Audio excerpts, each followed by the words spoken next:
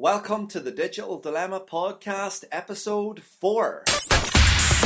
You're listening to the Digital Dilemma, serving up a healthy dose of the latest news and insights on all things social media and digital tech with your host, Wayne Denner. Hello and welcome once again, my friends. How are you? Good to have you back on the Digital Dilemma. This is Episode 4. My name is Wayne Denner, and the idea is simple. Each week we take a look at the latest smartphone apps, technology gadgets, and the latest news from the world of social media. Don't forget, if you've got any questions or topics you think we should cover on the Digital Dilemma, please do drop me a tweet to @WayneDenner or send me an email to hello@waynedenner.com. This week has been pretty massive for me as my new book, The Student's Guide to an Epic Online Reputation, is now available to buy. You can pick up your copy from only $9.95 from my website, waynedenner.com. This book is an essential read for all teens who use the internet and social media, and it also has practical tips and advice for parents and teachers on many of the smartphone apps which teens and young people are using today. On this week's show, we're taking a look at Instagram, actually with news just out this week that the image-based smartphone app has overtaken Twitter with 300 million monthly users. Wow, that's a massive 300 million users engaging with the app every month, creating even more content which is contributing towards their digital tattoo. Now, as an Instagram user myself, I really like the platform. Instagram is one of the apps that I find many teens are using on a regular basis. But it's not just teens. I recently spoke to one parent of a 7-year-old who uses Instagram. Granted, it's on the parent's phone, but nevertheless, it's being accessed. So what is Instagram?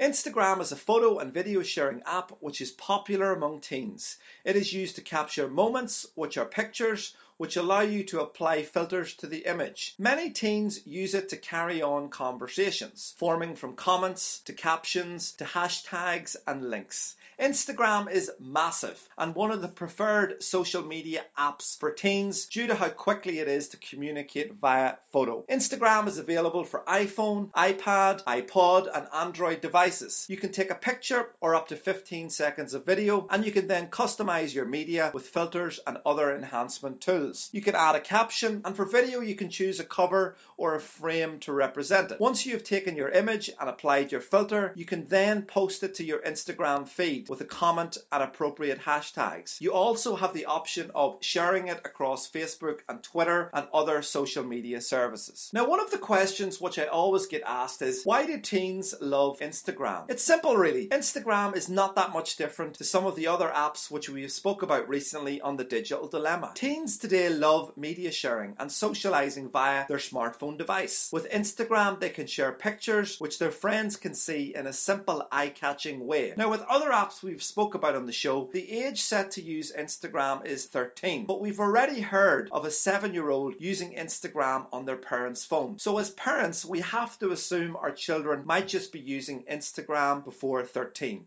Again, there is no age verification element within the app. With Instagram being mainly about photos and videos, one of the most important things for parents to be aware of is that their child understands the creation of appropriate content. Children need to understand and be aware that inappropriate photos or video can hurt a child's reputation or attract the wrong kind of attention. As parents, we need to teach our children to manage these risks which they will come across when using social media in the digital world which they are growing up in. Instagram does offer privacy settings in which a user can choose to have their profile public, which means anyone can follow them, or they can have it private, which means they have to approve users wishing to follow them on Instagram. So some advice I would give parents if they have children using Instagram or looking to join the service. Think about the content which you create.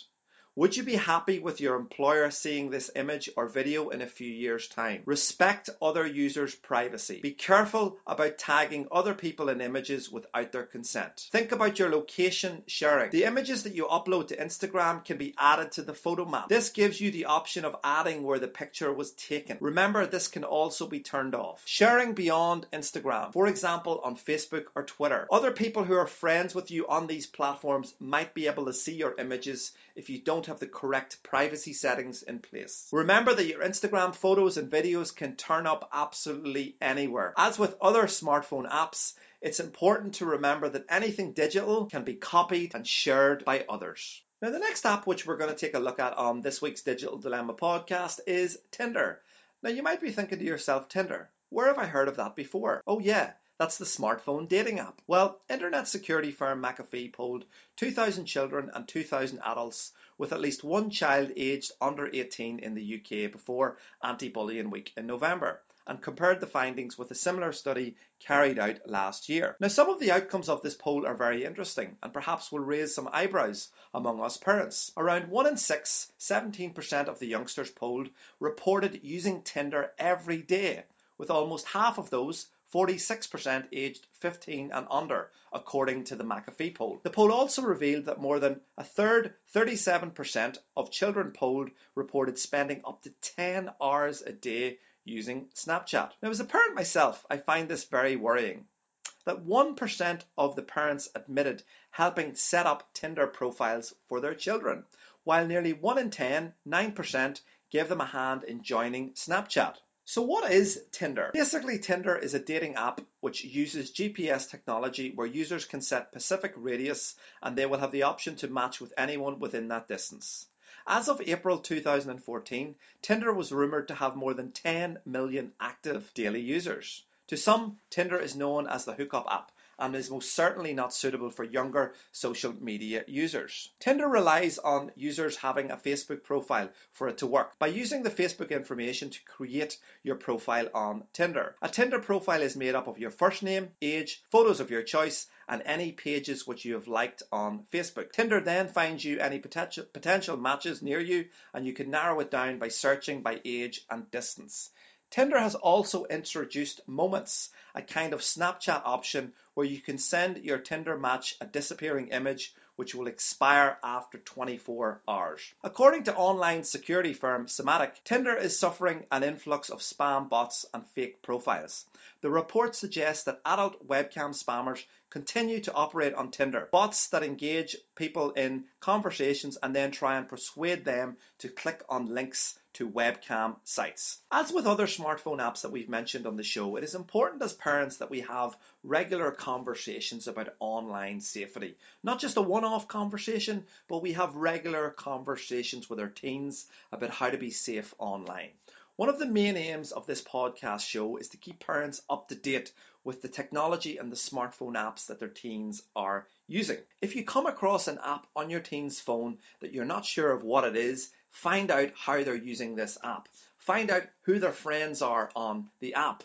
If they don't know these people in the real world, encourage them to disconnect with them, to only connect and share information with people that they know in the real world. Each week on the show, we aim to cover 1 or 2 new smartphone apps which teens are using. So if there's an app out there that you think we need to cover, please do drop me a tweet to @WayneDenner or send me an email to hello@waynedenner.com. I would love to hear from you. So let's take a quick look at what's been happening in the world of social media with my quick rundown of this week's social media news.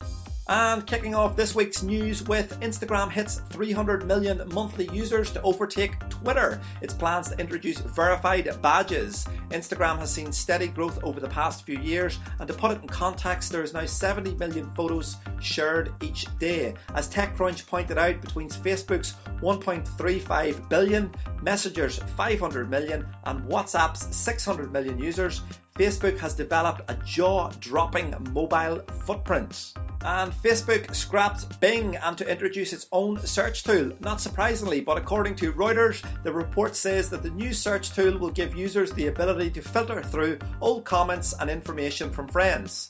It's not an unusual move for Facebook to be entering the world of search, given the amount of time users spend on the platform and the volume of information which it has access to. And heading back over to the world of dating apps again, Tinder now has a competitor. Hinge, which currently operates in 28 cities in the United States, has just raised $12 million in Series A funding. What is Hinge, I hear you say? Well, it's an app for iOS and Android devices. Kind of looks like Tinder, but rather than just show you anyone in your age range, Hinge only matches you with friends of friends. Its romance graph algorithm thinks you'll get along with. You can still swipe right or left, depending on if you think someone's cute, but Hinge wants to find you mates where the attraction is more than skin deep. Seems like everyone is going crazy for swipeable dating apps these days. And our final piece in the news roundup This week, according to an article in VentureBeat, WhatsApp might be working away on a desktop version of its popular messaging platform. Information is limited at the moment, but the Facebook-owned messaging service might have plans in the future to roll out a desktop version. We will, of course, keep you posted on this and other news in the world of social media. And that about wraps us up for another week of the Digital Dilemma podcast. I hope you've enjoyed listening. Please do share the podcast with your friends and family and anybody who you think might be interested. Don't forget, we're back next week with another podcast. If you've got any ideas or suggestions or topics you'd like us to cover on the show, please do drop me a tweet to @WayneDenner or send me an email to hello@WayneDenner.com. Thanks once again for listening, and I'll see you next week on the Digital Dilemma. This episode is over, but thanks for listening. Check out Wayne's new book, The Student's Guide to an Epic Online Reputation, available from WayneDenner.com, and follow him on Twitter @WayneDenner. We'll see you next time on The Digital Dilemma with Wayne Denner.